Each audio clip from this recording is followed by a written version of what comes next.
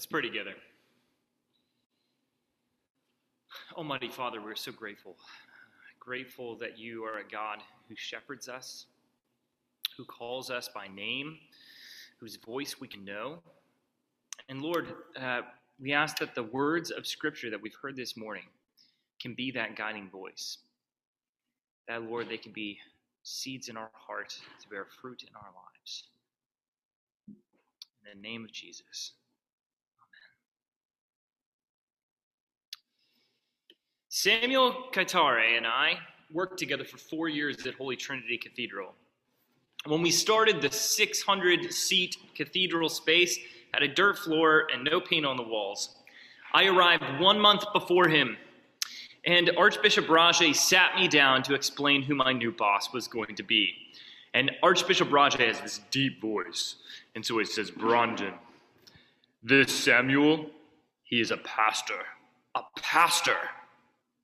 And at the time, I thought, well, duh, he's a pastor. Otherwise, you wouldn't be moving him to this position, which honestly just shows how ignorant I was. The Archbishop knew exactly what he was saying. He said he needed a person who would come not just to hold the title of pastor, but to be a pastor. To be a pastor. Somebody who would actively pursue his congregation and his sheep. Samuel was made the archdeacon, which allowed him to pastor many of the other pastors throughout the diocese when the archbishop was off doing other things, important things, international projects, national coalitions. I was 25 years old when I started working under Samuel, and I had only been ordained a couple of months. I learned so much from Samuel. Every day, I was working with him. And in a very short period of time, I watched him go from being a complete stranger to this congregation to completely winning over the hearts and minds of their people, in large part because he was in it with them. Samuel visited home groups at night. He gathered leaders in the congregation, and he listened to them. Samuel understood the complex dynamics of our setting, where wealthy urban elites mingled and commingled with the majority of the congregation, which was from the slum just down the hill. Samuel was one of the best preachers and thinkers in our diocese, focusing on texts and bringing them to life in the congregation. He rolled up his sleeves, and he was not afraid to let others shine and be the star. But he also was not afraid to provide the strong leadership when it was needed. He visited the sick, he found the lost, and he knew what people needed. Samuel loved that congregation. And Samuel loved the archbishop and served him faithfully. He was, as Archbishop promised, a pastor. Samuel grew up in a little cattle herding family on the eastern side of Rwanda in the middle of a large family. I think he was like one of 8 children. And when he was a young child, maybe 8 or 9 years old, maybe 10, he and his brothers were charged with chores, protecting the cattle. See, cows were their lives, and they loved their cows. Everyone in Rwanda loves their cows. And in the 1980s, there were lots of lions that would roam these hills at night. And he and his brothers were charged with taking turns scaring the lions away from the cows. One of them, he told me this story, and he said that he had the torch, and he'd have to have the torch, and then I realized he's not talking, I'm picturing something like Lord of the Rings with this huge stick flaming. No, he's talking about a little electric flashlight. So his job was to hold the flashlight and to look through the grasses until he saw those big yellow glowing eyes back at them, and to continue holding the flashlight steady while his brothers took sticks and tried to beat away the lions. Someday when my children are the same age and they complain about chores, I'm going to tell them this story. It wasn't until much later that I realized Samuel learned what it meant to be a shepherd, what it meant to be a pastor, as a young boy scaring off predators in the night. because that's the way that he pastored our congregation. He knew what it meant to lay down his life for the flock. Can you imagine? Can you imagine how important those cows must have been to ask your children to do such a job? This is not the kind of thing you ever hire someone to do. In John 10, it talks about the Good Shepherd. And Jesus says, I am the Good Shepherd. The Good Shepherd lays down his life for the sheep. He who is a hired hand and not a shepherd, who does not own the sheep, sees the wolf coming, or the lion coming, and leaves, and the sheep flees. And the wolf snatches them and scatters them. He flees because he is a hired hand and cares nothing for the sheep. I am the Good Shepherd. I know my own, and my own know me, just as the Father knows me, and I know the Father. I lay my life down for the sheep. Jesus has a clear vision. He has a clear vision of what it means to be a shepherd, to care for the flocks of Israel, and he has the words that we heard in Ezekiel 34 this morning in mind when he talks about hired hands, the bad shepherds of Israel. The leaders of Israel have never lived up to the hope of the Lord. They were never servants of the Lord and the people, but served themselves first. David was a king who came closest to what the Lord intended for his people. He also scared off predators in the night as a kid. But as we know, even he did not live up to what we needed. But Jesus in his line, in David's line, the heir of that kingship which had been so longed for, a shepherd king who will serve the sheep rather than extract wealth and honor from them. When David was a young man, he had a lot in common with Archdeacon Samuel. He was a boy fighting off predators with a sling and some stones. He risked his life for the animals that he cared for. And Jesus is saying that he is not like those bad shepherds that we all know, that the people knew. That he is not like a hired hand who's going to run away when the going gets tough, or the howling or growling starts in the darkness. No, he lays his life down for the sheep. And of course, Jesus does lay his life down for us all. In the Garden of Gethsemane, all his disciples scatter, even loudmouth Peter. They all act like hired hands, running away, but not Jesus. He walks through the valley of the shadow of death, abandoned, so that all the rest of us who feel abandoned will have his companionship in that way. And after the resurrection, Jesus meets Peter. And he asks, "Do you love me?" "Yes, Lord, you know that I love you." "Then feed my lambs." "Peter, do you love me?" "Yes, Lord, I love you." "Then tend my sheep." "Do you love me?" "Lord, you know everything. You know that I love you." "Then feed my sheep." Peter was unable to be a shepherd when the wolves came in the garden that night. But the resurrected Lord breathes on him and now invites him to be a shepherd under him. Peter is not able to be the good shepherd. Only Jesus is that. They always remain Jesus' sheep.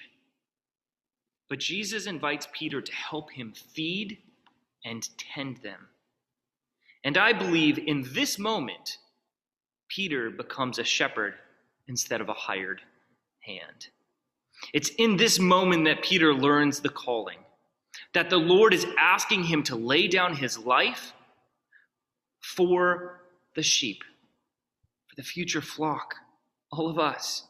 That the cords of that calling are going to be bound around him and drag him into places he does not want to go, like his own crucifixion upside down. And it's all for the sake of love. Love of the sheep and love of that good shepherd. And it's only because of Jesus, the good shepherd, that anyone else can even try to be a shepherd following him. Archdeacon Samuel was a shepherd of his flock in Kigali because he knows Jesus is their good shepherd and because he knows Jesus as his good shepherd. And almost exactly 1 year ago, I preached on this text to you all. It was one of my very first sermons.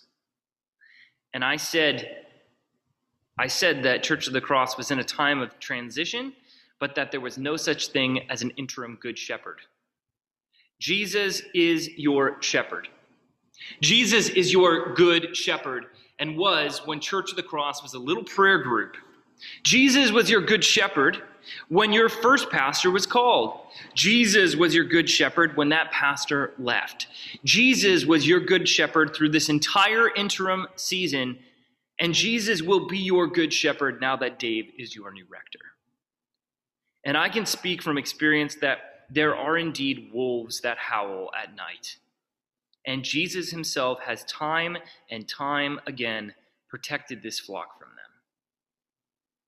And 1 year ago, I made you this exact promise. This is words from my sermon. Until the day you welcome your new shepherd, I am giving this church all that I have. I am here to stand in the breach with you. I may be an interim, but you are not getting half of me or half of my heart. Wherever and whenever you need me to be here for you, I will be. You are not without a shepherd, and you never will be. Today is that day. I have walked you through this transition, and now I get to hand this flock over to your new pastor, Dave Friedrich. And in this final sermon, I want to encourage you all, and encourage Dave in particular, as your new pastor. I'll start with some words of encouragement for this congregation. First, let Dave into your lives. When I started this job last April on Zoom, I was flying completely blind. Completely blind. And so many of you opened your lives and hearts and stories to me, even when you knew that I was going to be gone. I would never have been able to pastor you all if you were not willing to take me in among you. I always tell people that they should never trust a pastor who doesn't smell like sheep. Dave smells like sheep. He and Anna are both eager to be in it with you. Dave will stand in the breach with you and will stand up to wolves. I know that for a fact because he and I have done so together. You can trust him with your joys and your sorrows, and you can trust him to lead you to Jesus, but you gotta let him in. So let Dave in. 2, let Dave be Dave and Jesus be Lord. Church of the Cross has years of rich ministry, years of which you can look back on fondly. And that is a good thing. But do not get stuck in the past. The same Lord who authored all those good things has new good things for you. Let Jesus be Lord. Let him make this church into what he calls it to be and not what you are remembering it to be in the past. Let the Lord use Dave's unique and particular strengths and passions to lead you along old paths and new paths alike. There are new things ahead, and it would be an absolute tragedy for you to miss them because you are pining for things that used to be. So let Dave in. Let Dave be Dave and Jesus be Lord. And third, fight for Dave and his family. Most people have no idea how powerful words are, both to build up and to tear down. Dave and Anna and Cole and Adam have opened their hearts and lives to you. Be as kind and encouraging to them as you have been to me. Build them up and support them. Pray for him and them. Be for them. And Dave, a few words of encouragement to you as well.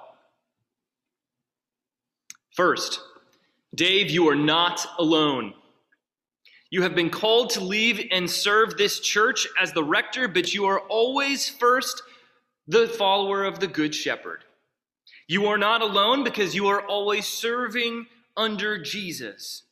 You will find that Jesus sends you his Spirit at just the right time and in just the right way, when you need it most and when your back is up against the wall, to allow you to lead this church well. But in addition to that, you have a team of incredible leaders around you in this diocese, in this congregation, and especially this staff. Any rector would be lucky to have Ryan and Pete and Rebecca and Patrick and Megan and Daniel Tavani working with them. Do not be afraid to ask for their help. Share this burden with them. You are not alone. Second, do not be afraid when the wolves come, because trust me, they will come. For this flock, for your family, and for you. But do not let your heart be troubled, for he who is in you is greater than he who is in the world. In the next decade, this church will continue to be more and more strange by the world's standards. And the discipleship and faithfulness of this community will be under constant pressure. Resist the devil firm in your faith. Be charitable as we navigate these uncharted waters together, and steadfast in what you know is right. Do not be afraid. And third, love covers a multitude of sins. Dave, you are gonna screw up, and that is okay. I can speak from abundant experience that this congregation is a very forgiving congregation. Just remember that love covers a multitude of sins. This is love, that one lays down their life for their friends. Love this flock as Christ loved you, and the rest will take care of itself. And now I just want to say thank you. Thank you for letting my family be a part of this community in this absolutely crazy and uncertain year. Thank you for your kindness to me, your prayers for me, your patience with me. I owe a tremendous debt of gratitude to our staff, to the parish council, and in particular to Sarah Baker. Most people have no idea how much weight she has shouldered this year. And I could not imagine a stronger and more virtuous person to share this leadership with these past 13 months. So thank you, Sarah. My final words to you are the ones that Archbishop shared with me about Samuel so many years ago. Church of the Cross, this Dave, he is a pastor. A pastor. May the Lord bless you and keep you, Church of the Cross. In the name of the Father, and the Son, and the Holy Spirit. Amen.